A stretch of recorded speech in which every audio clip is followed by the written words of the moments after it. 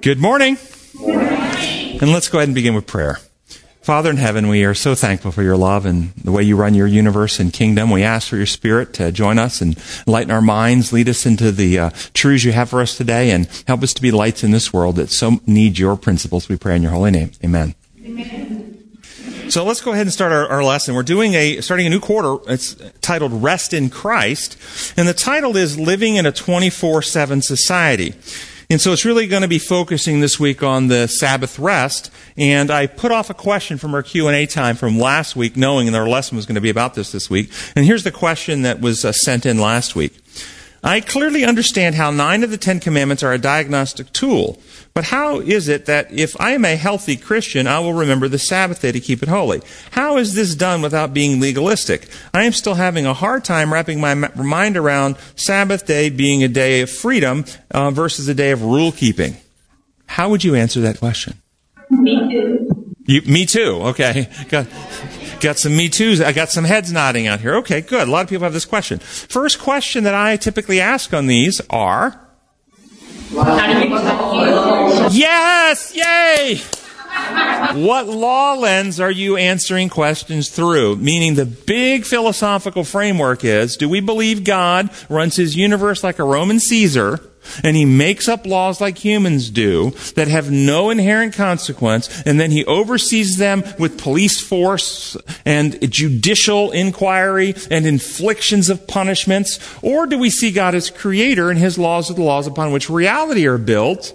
And deviating from them are like deviating from the laws of health. You can use your freedom to smoke cigarettes, but you can't be healthy doing that. You will injure your health doing that. So do we see God's law through design law, the creator, built reality, space, time, energy, matter, life? Or do we see his law imperialistically, simply system of made up rules that require infliction of punishment?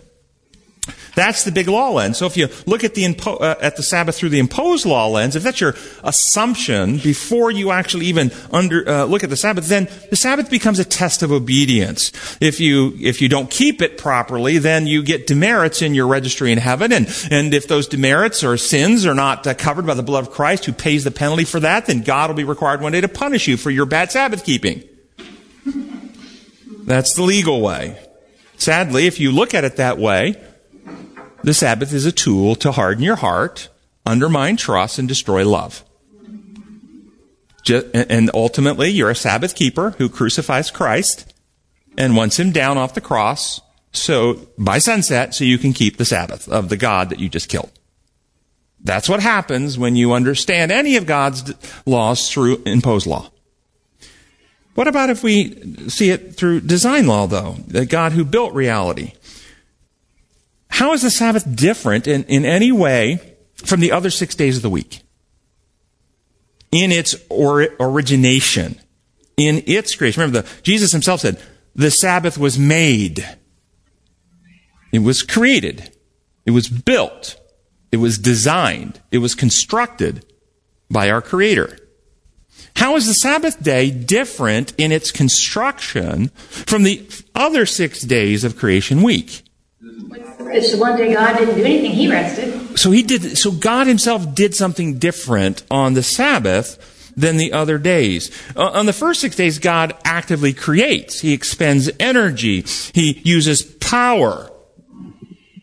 But on the seventh day, God does just the opposite. He ceases using power.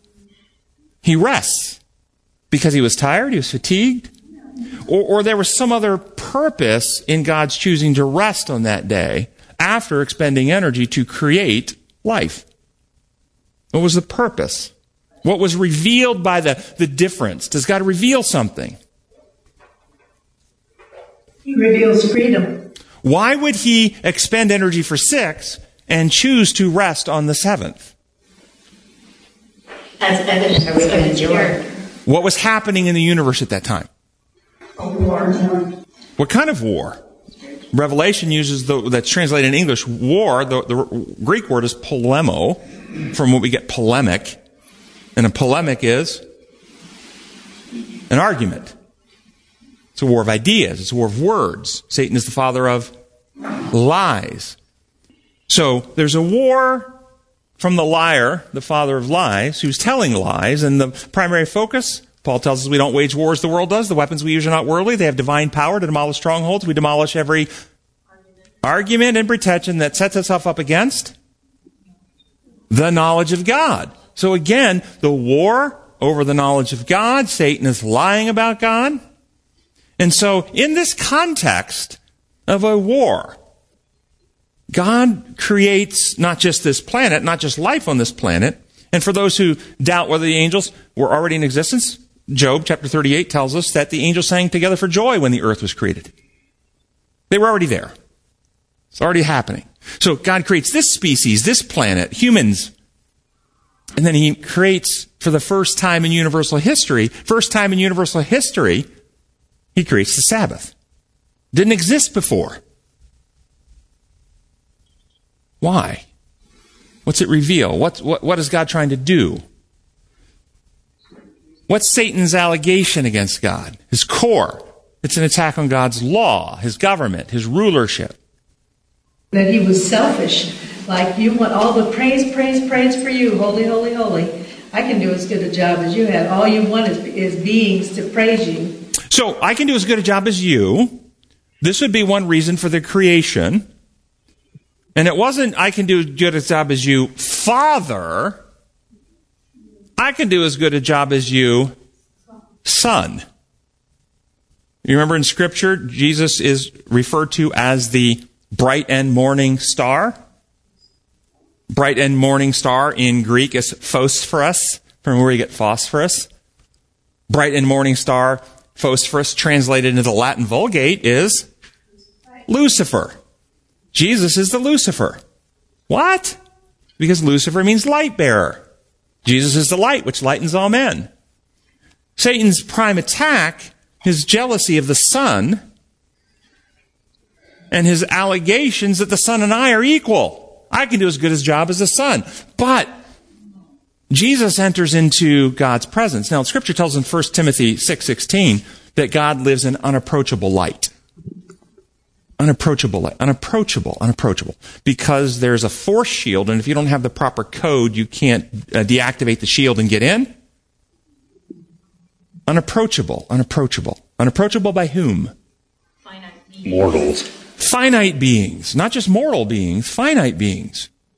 God is infinite. Infinite truth, infinite knowledge, infinite power. Can a finite being, even a finite angelic being, assimilate, process, and handle infinite knowledge and truth? No. And it would burn them out. It's beyond them. Can't handle it. So he lives in unapproachable. Not unapproachable by a rule, unapproachable by reality. We cannot approach infinity. We can't get there. But an infinite being can. So Jesus the Son can go into infinity because he's an infinite being. Now, if God is the God that we've seen in Jesus, who wants closeness, wants at-one-ment with his creation, and his created beings, even Gabriel or Lucifer reverse fall, these created beings can't enter into infinity, and God wants close intimacy, what will have to happen? A member of infinity has to leave and enter linear time to interact on the closest level. That member has always been Jesus. Jesus the phosphorus, Jesus the bright and morning star, Jesus the archangel, who was not an angel, just appeared and he interacted on this level. And so we have this process going, and Satan begins allegations. God's arbitrary. Michael gets to go in. The archangel gets to go into these infinite meetings. I don't get to go. Not because there's any inherent difference. We're the same. God just makes up rules. And I questioned it. I questioned the rule. I thought I deserved to go in there. I'm the bright Lucifer. But he wouldn't let me, guys. He wouldn't let me. Is that really fair? God just makes up rules. And you know what? Now he's cast me out. He's punishing me. He inflicts punishment. That's what he does. And so, which member of the Godhead does Scripture say created earth? Jesus. It was through Christ that all things were made. He is the action. Not the Father couldn't do it. Of course the Father could. The Spirit could do it. But Satan's allegations of equality were not, I'm equal with the Father. His allegation, I'm equal with the Son. And God doesn't win by claims. God doesn't win by proclamations. God doesn't win by saying, hey, that's a lie, believe me, it's all true, and make your decision now or else. That's not how it works. God always gives evidence. Because He's infinite truth. Truth always reveals He's true. And so Jesus begins, let there be light. Let the firmament come forth. He begins demonstrating, I actually believe Satan cast out to the earth. And the earth was Genesis 1. What was the earth in Genesis 1? The earth was void. Dim without form. Darkness, a deep black pit. My hypothetical view, well, no one get to heaven. If I'm right, it might not be. But God had already created the universe. We've got the angels in Job 38 already created. That this is some corner of the Milky Way where there's a black hole, a deep black abyss. There's nothing. Big nothingness. Okay, Lucifer, you say you're equal to Tomb. Go there, boom, that's the earth. Nothing. A big black nothing. Show us what you can do, Lucifer. Do something with it. It says he was cast out to the earth in Revelation 12. Cast out to the earth. Why? To show us. You want to be the creator? Show us. Nothing. And then Michael, let there be light. The black hole disappears, and the light of the rest of this universe is now traveling where there was no light. Let the firmament come forth. And he takes that matter, and he begins terraforming earth. And by day 6, let us make man in our image. Let them be fruitful and multiply. And as the Father, Son, and Holy Spirit come into unity and create, we now have a new creation. 2 sentient beings with different individualities and identities, but can unite in love to become one. And in that union, they create beings in their image. And they have given dominion over the planet to run and after this display, which the earth is a microcosm now, Adam and Eve representing the Godhead, the union of creator beings who in love create in their image, governing the planet, all the animals and other species on the planet representing all the beings beneath the infinite God. And when Adam and Eve are walking through the garden and planning where they're going to do their next endeavor, why don't they include the giraffes, the bears, the tigers? Why don't they include them in the discussions? Because Adam and Eve are selfish and they're exclusionary. Or because they have nothing to add. They can't contribute on that level. There's a lesson in that. This is why Lucifer doesn't go into infinity. He can't process. He can't understand. He can't deal on the level of the Creator. He's not left out because God wants him out. He's left out because even as incredibly made as God made him, he still is not an infinite being. There are lessons in this. And then God looks to the universe and says, universe, you've heard the allegations. You've seen the evidence we've given. I rest my case. Consider for yourself. Come to your own conclusion. And what does it say about the Creator? That in the context of a war against his right to rule, rather than using power to punish his enemy, killing Lucifer, imprisoning him, rather than using power to force every knee to bow under threat, he instead steps back and stops using power and says, universe, take your time.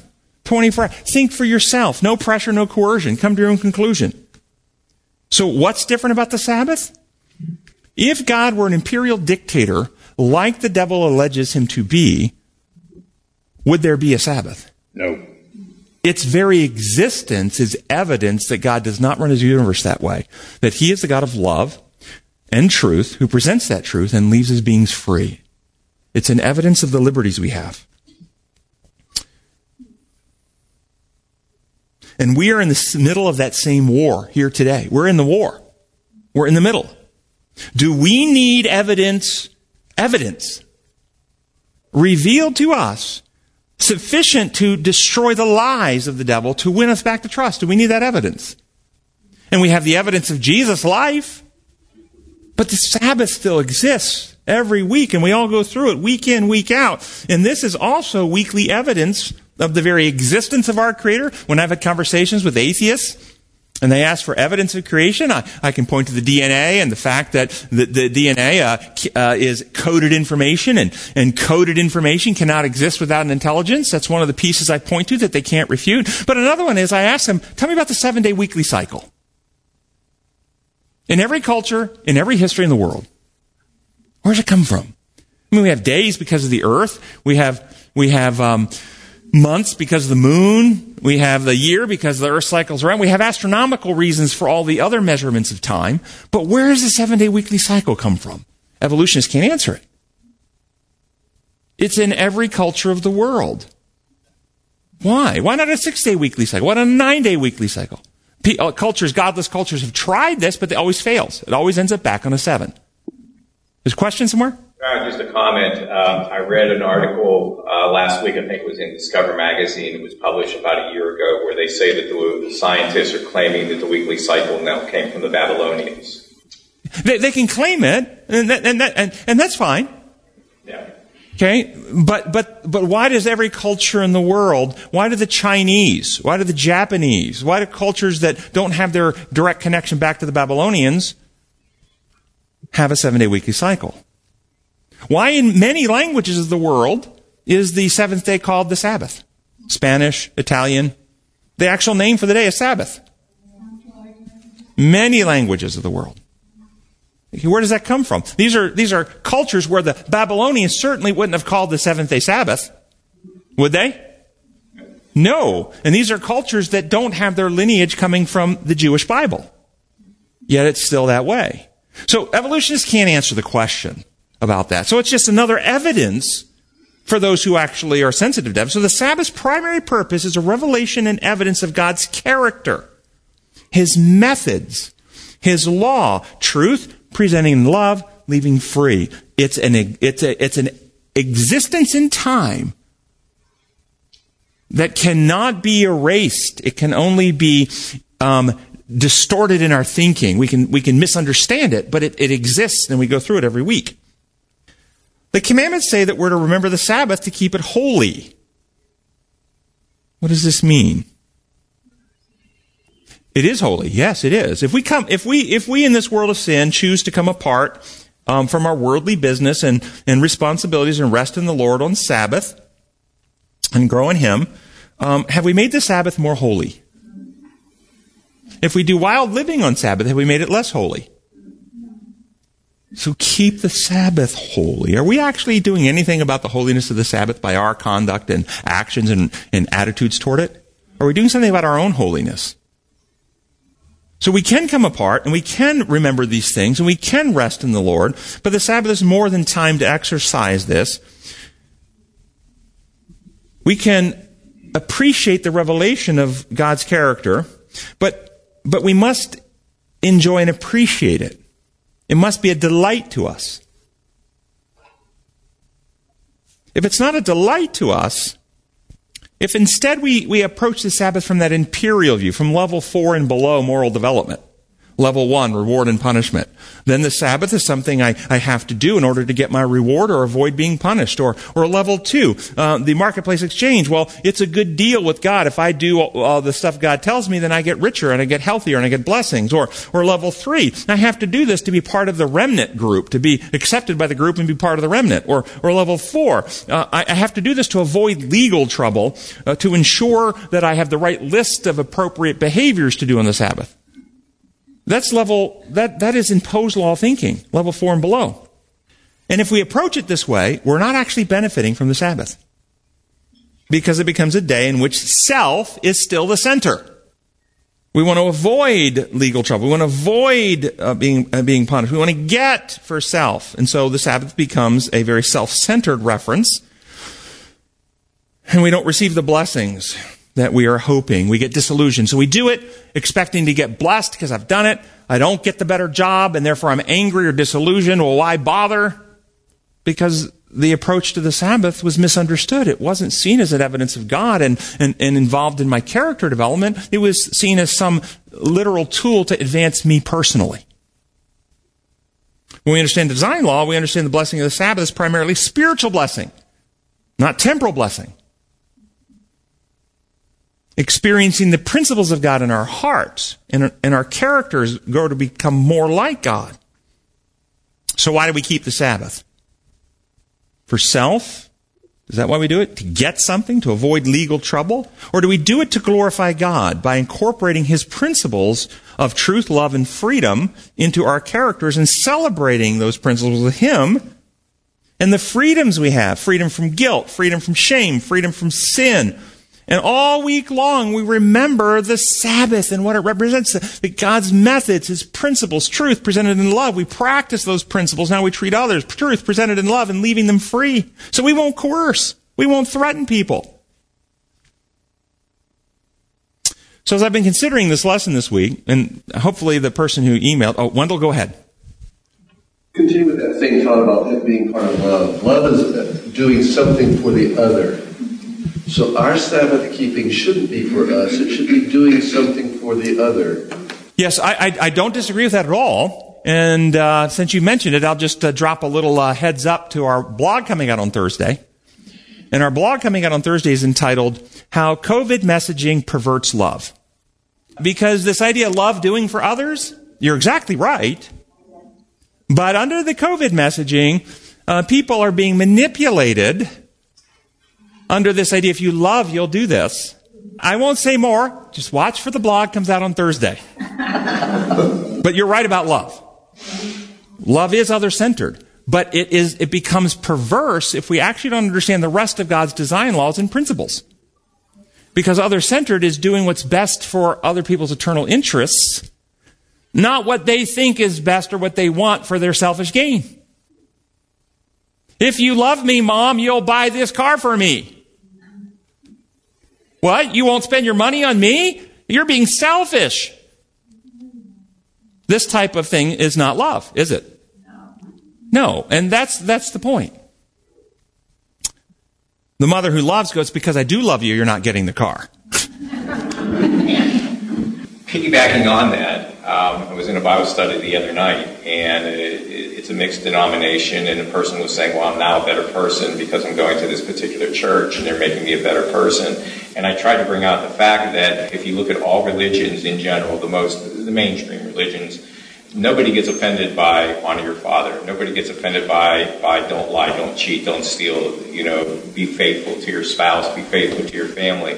And so that is a good thing, but it's also a cloak in deceiving you, because now the focus is still a selfish love, what they're teaching. And it concerns me that so many people have the lack of ability to be able to discern that. I think discernment is grossly missing. You're exactly right. Discernment is grossly missing in our society today. So regarding the Sabbath, I've considered there are truths about the Sabbath on different layers, if you will, from basic to more complex. I'm going to go through at least 4 because truth is unfolding, so I'm sure there's more than this, but these are 4 that I've thought of. First truth about the Sabbath is a simple, basic truth. Which day of the week is the Sabbath? Saturday. Yeah, that's a simple, basic truth. It is what it is, historically, and there really is no dispute, and it doesn't matter what denomination or religion. Anybody who's actually researched it and educated knows which day of the week is Sabbath. Christ died on Good Friday, and He rose on Easter Sunday, and He rested in the tomb, according to Scripture, over the Sabbath. We all know what day of the week is Sabbath. It's very straightforward. That's a very basic truth. Second truth, though, what does the Sabbath reveal? And we've gone through, it reveals God's character, His methods, how He functions, how He operates. Is the Sabbath the only place that God's truths and character are revealed? No.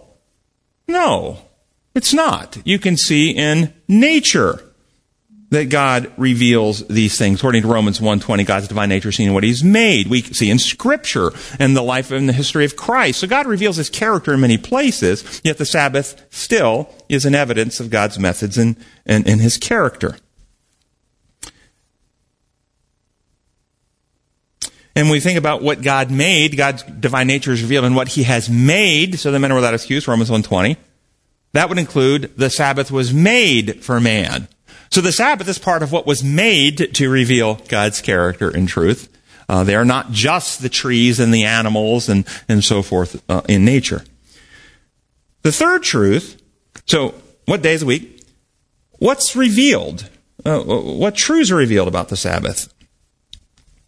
And then the third, what is its purpose? What was the purpose of the Sabbath? The purpose of the Sabbath, if you haven't heard me say it yet, in addition to revealing truth to angels in the great controversy, it was made for man, not man for the Sabbath. So what's its purpose for man? The Sabbath is a gift from God to be used by man for, here's its purpose, our sanctification. For the cleansing of sin, for the restoration of holiness. Ezekiel 20, 11 and 12. I gave them my decrees and make known to them my laws. For the man who obeys them will live by them. Also I gave them my Sabbaths as a sign between us so that they would know that I, the Lord, make them holy. It's a sign that God makes us holy. It's useful in that purpose to reveal truth and then give people time and place to consider and to choose with your will, with your purpose, to align yourself with God's design law, with His methods. I choose to practice those methods that the Sabbath is a sign of. I choose to practice the methods of being a lover of truth, to grow in truth, to not hold to creeds that were created by some, Reformation theologian 500 years ago, because truth, God's infinite. Truth is unfolding. I have a lover. I want to grow in truth. I don't want to stay stuck in previous understandings. So we grow in truth, and we love truth. And the Sabbath is a time and a place and an evidence in its own right of God's methods. And we present truth and love, and we leave people free. Now, can a person learn the truth of God's character, His design laws, His methods, choose to apply them to their lives so that they live this law of love for others, presenting truth, leaving others free, but they go to church on Sunday? Yes! Yes! Are they, if they go to church on Sunday, but they have a character that I just described, are they considered a Sunday keeper by God or a Sabbath keeper? Sabbath keeper. They're Sabbath keepers. Because they keep the principles of which the Sabbath is a sign. This is how they live.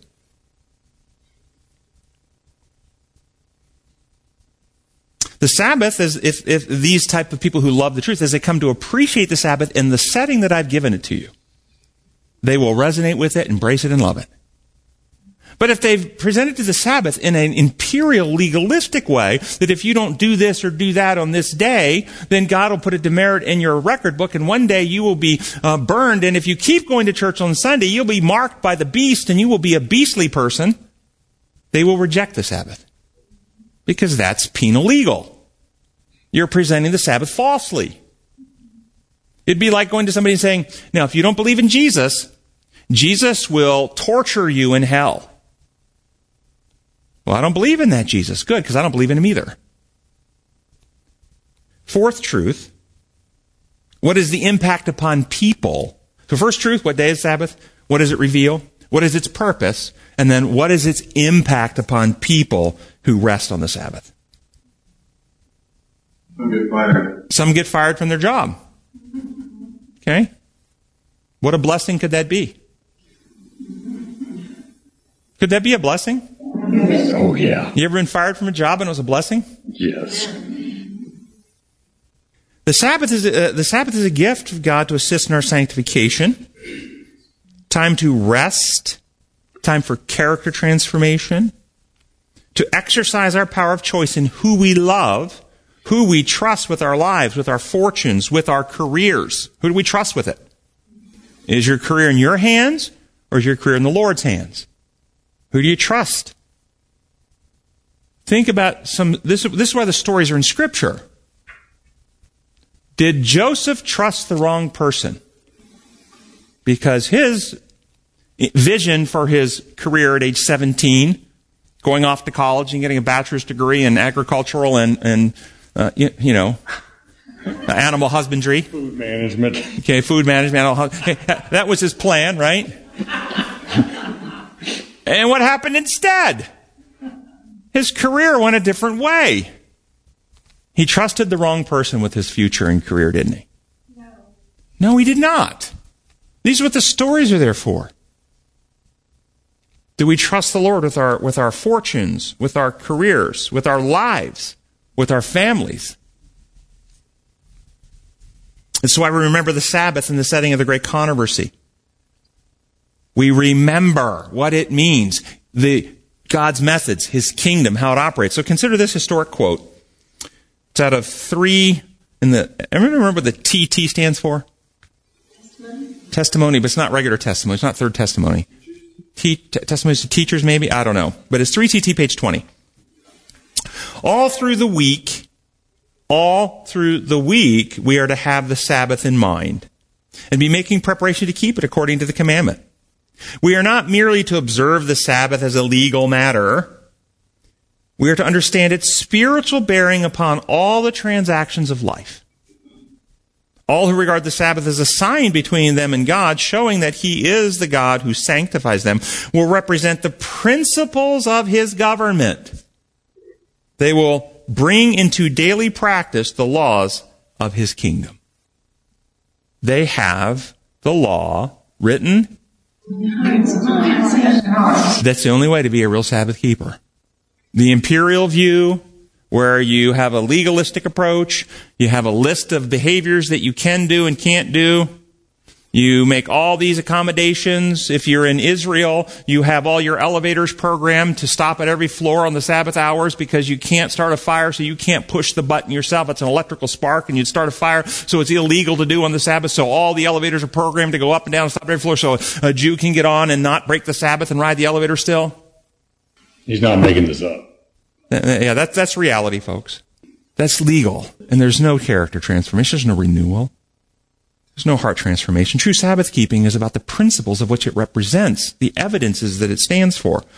Thus, the Sabbath is a gift to us, an opportunity to solidify in our characters the very principles of God. But when the Sabbath becomes perverted through imposed law, it becomes a tool of the enemy to harden hearts so that they can crucify the Savior to keep the Sabbath. And understand, that happens today, folks. There are many people who are Sabbath keepers who will crucify you to keep the Sabbath. Could we say that even Adam and Eve, and we're going to get to Adam and Eve in just a second. Needed sanctification. We're going to get to that in just a second. Yes? This has been ingrained in us. Yep, that's imperial law. By stepping... It's so hard for me to... What law lens? We have to be deprogrammed from this human imperial system. Of the things that we're not supposed to do. Because that's how I grew up. You don't do this, you don't do that, you don't do that. Let me ask you this. If it's sin any other day of the week, is it okay to do on Sabbath? If it's not sin any other day of the week, well, why is it not okay to do on Sabbath? If the circumstances and motives are right. Jesus talked about, you pull your ox out of the ditch on Sabbath. Okay, this is animal husbandry, not typically Sabbath behavior to do. But when it's in the ditch and their life is in life, then it's okay to do. In other words, it's not about a rule. You can't do anything with your animal on Sabbath. That's animal husbandry. That's work. That's your career. That's your profession. No, it's you don't do the routine things, but in the circumstances are right, it's quite godly to go and pull your animal out of the ditch. So it's not the deed itself, it's the motive of why you're doing it. It's typically, we don't go out and harvest on Sabbath. But disciples pull some heads of grain and eat on Sabbath. The legal, you're harvesting, you're committing sin. Were they committing sin, breaking the Sabbath? No. It's not about the actual deed, it was the motive for the deed.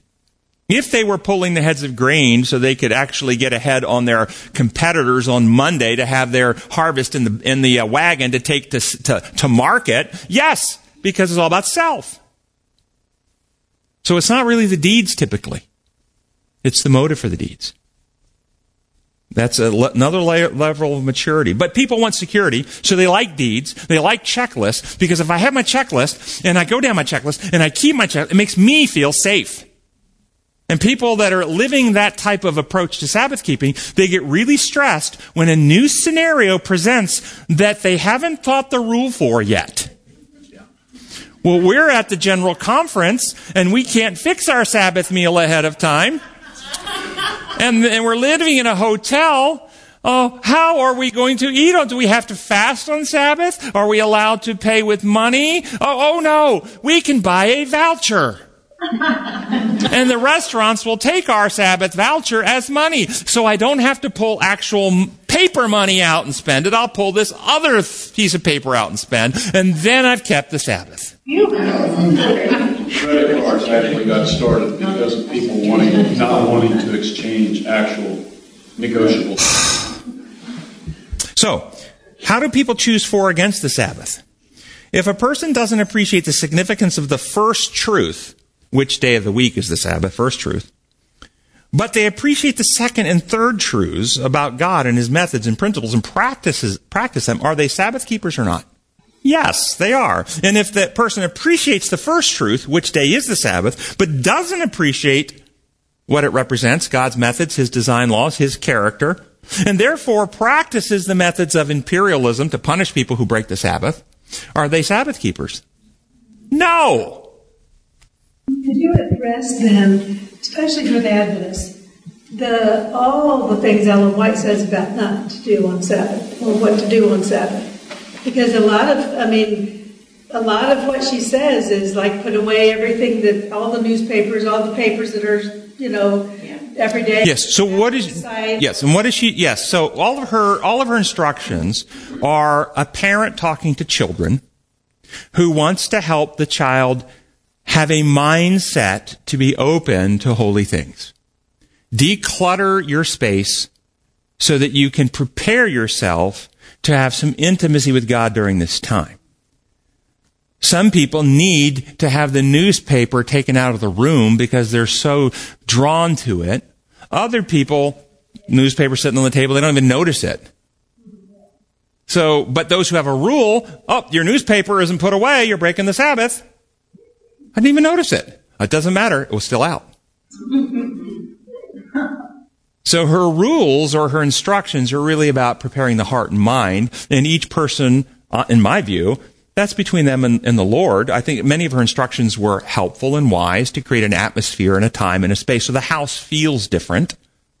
It's a different space that you're trying to create that gives you that mindset of openness to God's presence. That's the real purpose in all those instructions. But if you approach them legally, what happens is it gives you the mindset of imprisonment. Yeah, we can watch TV on Sabbath now because it's an Adventist that owns the station. And a 3ABN. Yeah, we can watch. Yeah. Mm-hmm. So, love only grows in the atmosphere of liberty. If the Sabbath is a day in which liberty is restricted, in which we are bound by rules, in which we live in fear of deeds, doing the wrong thing, lest we get into legal trouble, then the Sabbath obstructs love and incites fear. This is always what happens when people believe the lie about God's law. The real purpose of the Sabbath is evidence of God's law and methods, His design law and methods. It's a sign, it's a flag, it's a mark of how God runs His universe. So, let's see here.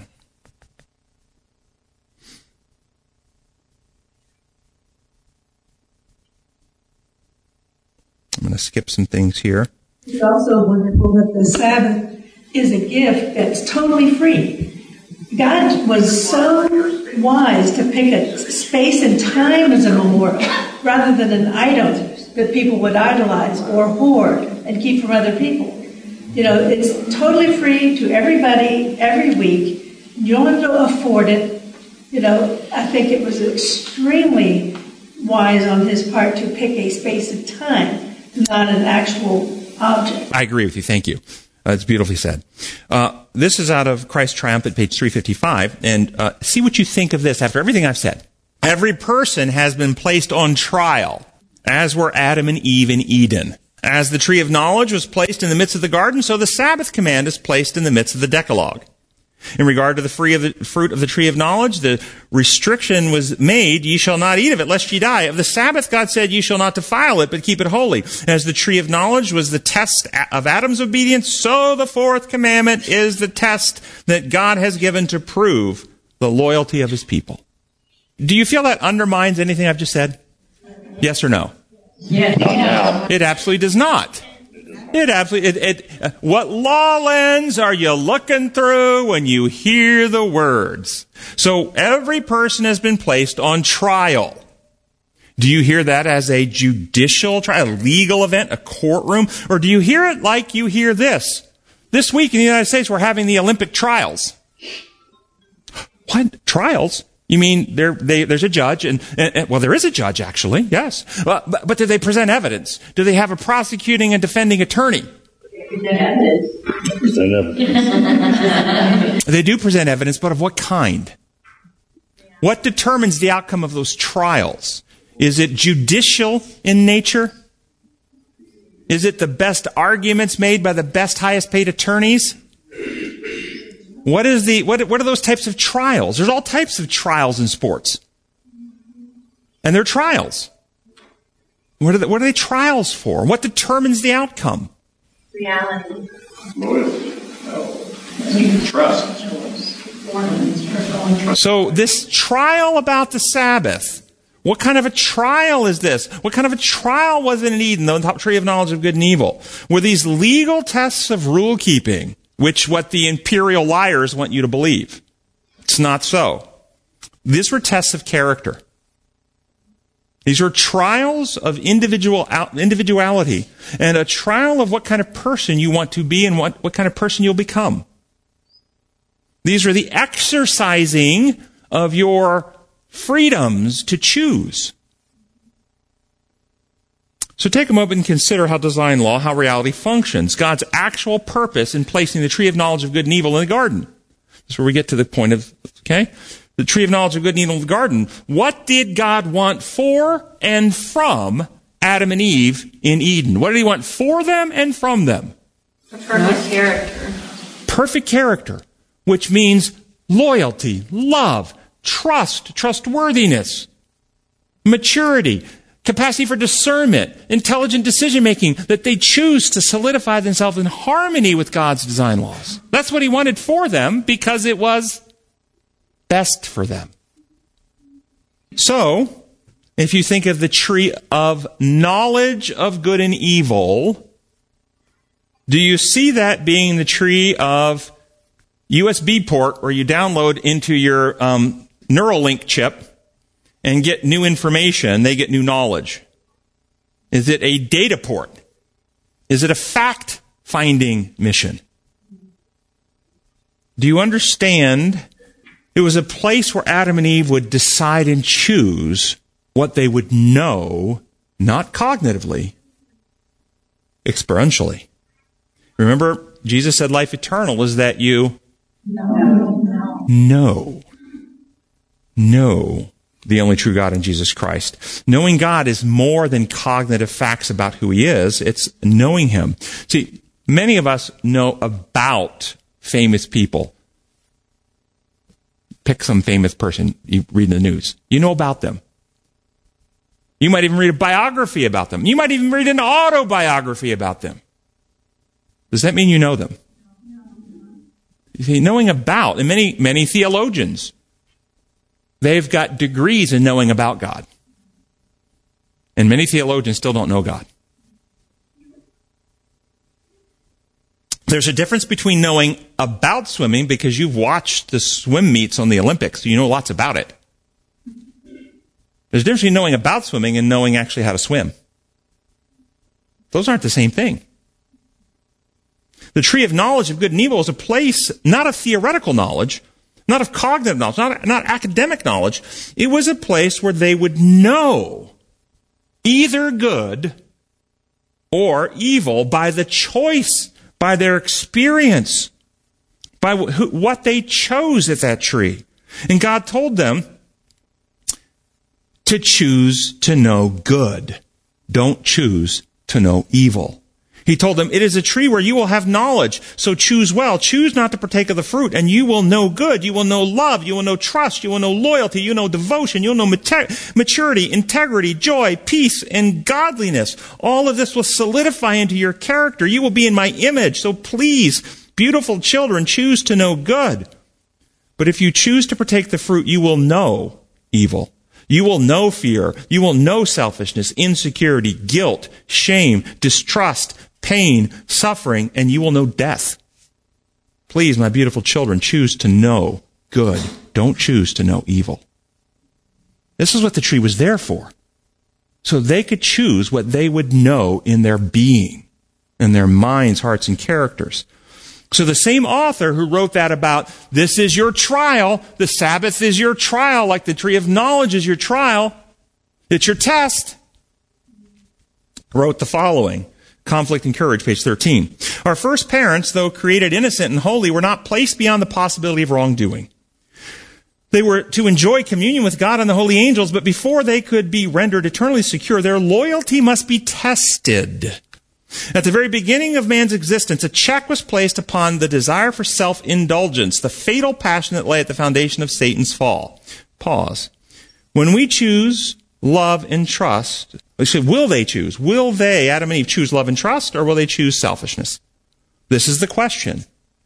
God can create sinless beings. God cannot create mature character. These sinless beings had to decide what character they would form. A character of loyalty and devotion to God based on His principles, or a character of fear, selfishness, based on Satan's principles. They were free to form their own character. It was a place for them to say yes or no to Satan's lies. Continue with the quote. The tree of knowledge was which stood near the tree of life in the midst of the garden, was to be a test of the obedience, faith, and love of our first parents. While permitted to eat freely of every other tree, they were forbidden to taste this on pain of death. Why? Why would death come if they chose to eat of this tree? Is it imperial? Well, God said, don't do it. You broke the rule. Got to punish you. Got to kill you now. Or is it, where is the source of life? Was the source of life actually in a tree? Or is a tree a medium or a tool, just like the food that we eat? Does our life actually come from the food that you eat? Or does our life come from God?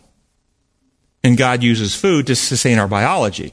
Does the tree of life actually provide eternal life, or does eternal life come from God? He's the source of life. And what happens when one chooses selfishness? What happens to the connection with God when you choose selfishness? Do you stay connected, or are you cutting yourself off from God? And if you cut yourself off from the source of life, what happens? This is all reality-based. This whole imperial law thing, which is made-up rules requiring infliction, is all a lie of Satan. They were to be exposed to the temptations by Satan, but if they endured the trial, they would finally be placed beyond his power to enjoy perpetual favor with God. Why would they be placed beyond his power? Enduring the trial means what? They saw the issues, they were tempted, they chose their character, they solidified in their character such that they were settled beyond temptation. It was their power in Eden by themselves. They had the ability, unaided by the Holy Spirit, because they were sinless beings. They could have solidified their characters. We don't have that power. We need the Holy Spirit. We need Jesus Christ. Continuing on with the quote. God might have created man without the power to transgress his law. He might have withheld the hand of Adam from touching the forbidden fruit. But in that case, man would have been not a free moral agent, but a mere automaton, a robot. Without freedom of choice, his obedience would not have been voluntary, but forced. There could have been no development of character. It would have been unworthy of man as an intelligent being and would have sustained Satan's charge of God's arbitrary rule. What was the purpose of the tree? To trip them up? It was for their development. They could not grow and develop and mature without exercising choices. And once the questions about God were laid in the universe by Satan, by Lucifer, every being, intelligent being, has to choose which methods do they prefer. Which character will they develop? It was for them to decide. It was not an arbitrary test that you broke a rule and now you must be punished. It was a test of reality. What kind of being will you be? And they chose instead of solidifying themselves in loyalty, they chose to infect themselves with fear and selfishness. And thus we're born in that state. So what about the Sabbath? The Sabbath is also a gift from God, useful to us, to exercise our power of choice, to internalize the principles for which it is a sign or a mark in how we practice our lives. We choose for or against God in that. I'm going to have to skip some in the lesson. I'm only on page 13. I got 25 pages, so actually what I just finished was page 12. We got 25 pages, so we got 3 minutes to go. But I wanted to tell you, talk about a point. There was a well-known Seventh-day Adventist scholar who, in the last few weeks, went on and made a video, supported and introduced by one of the president of the California Conference, and he went on to question the historic view in the Great Controversy written by Ellen White about Sabbath Sunday, particularly Sunday. The historic view is Sunday will eventually, when it's enforced, be the mark of the beast. And he went on to suggest that Ellen White is not an apocalyptic prophet who prophesies for future events, that she was a classic prophet like Micah who prophesied about and to the people of her day, and that the statements about the Sunday legislation coming, being the mark of the beast, were conditional upon the church fulfilling its mission, and those events would have happened, but the church failed to do its mission, and thus those specific events are not going to happen anymore. This is the position he's taking.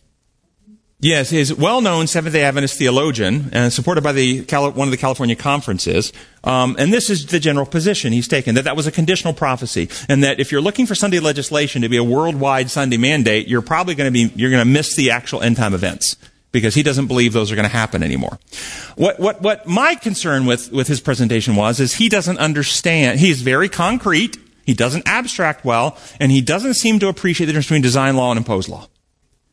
Because it very well may be, and I've thought this for a long time, that worldwide Sunday legislation may never happen. That does not diminish the accuracy of what Ellen White wrote, because these 2 days are signs or symbols. The U.S. flag is a symbol of the United States. It stands for the principles of freedom and justice for all. It always has. It is not the government. It is not the law. It is a symbol or a sign. And what has happened in America in the last few years is the symbol or sign, the flag, which is a symbol of freedom and justice for all, has been attacked by the liars and have worked very hard to make the flag, the U.S. flag, the symbol of freedom and justice. They've tried to reframe it into the freedom of enslavement, the freedom of exploitation, the freedom of abuse of the peoples of color. And they've been doing a very good job because they have the media on their side. And if you watch sporting events on TV, it used to always be, you would see the national anthem sung as they brought the flag out, and an honor guard would bring the flag out, and liberty and justice for all. The land of the free and the home of the brave. You don't see that anymore. They don't show that. It might happen in the stadium, but they don't show it on TV anymore. Because the media is working to destroy the principle. Now, understand, this flag and its principles become principles in the hearts of the people, where when we value those principles, we try to live those principles, and we want to respect the liberties of all, and we want to do justice for all. This has been a unifying principle in what's made America great. People from all different cultures come here, and they value liberty and freedom for all. Freedom and justice for all. But now, with these liars attacking the symbol, the principles are being changed, and people aren't valuing freedom and justice for all anymore. Oh no, we're dividing ourselves into sections and sects and races and cultures and the haves and the have-nots, and we're all being pitted against each other. Well, and how's this happening? And look what's happened in America since the flag started being attacked.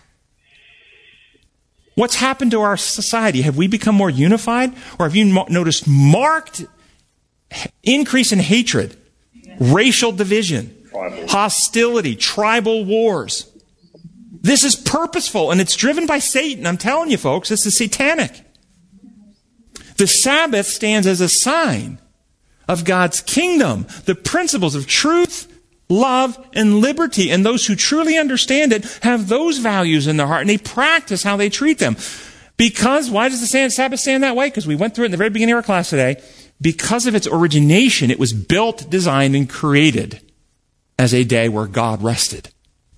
The Sunday, as a day of worship, is legislated. It became that through human passing of an edict in a council.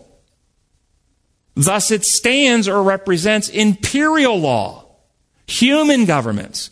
And so whether the edict of actual Sunday legislation happens or not, Sunday always will represent human government, human legislation, human rules with infliction of punishment, where the Sabbath represents truth presented in love, leaving people free, design law. They always represent the two systems. And so whether the Sunday is actually legislated and you're coerced into keeping it, or maybe instead you're coerced into doing something to your spirit temple that isn't actually in the best interest of your spirit temple, like maybe getting nanoparticles injected or something that's going to affect your thinking or your brain at some point, or get a neural link dropped in. And if you don't do it, you can't have your e-currency. And only those who have the neural link or the nanoparticles that interface with your brain are able to use the commerce systems that, as when they do away with the actual cash money. And you can't buy or sell. I don't know how this is going to happen. I'm just saying it may not be Sunday, but it will be coercive. Amen. It will do this or else. And Sunday is the sign of that, because it's a sign of imperialism. It's the mark of that type of system, and it's beastly. Where Sabbath is always rightly understood, the sign or mark or the flag of God's design law, truth, love, and liberty. Gracious Father in heaven, we thank you so much that you have provided us these evidences built right into reality. Open our eyes to see more clearly, transform our hearts to love more fully, and empower our speech to speak more clearly so that you can be magnified. We pray in your holy name. Amen.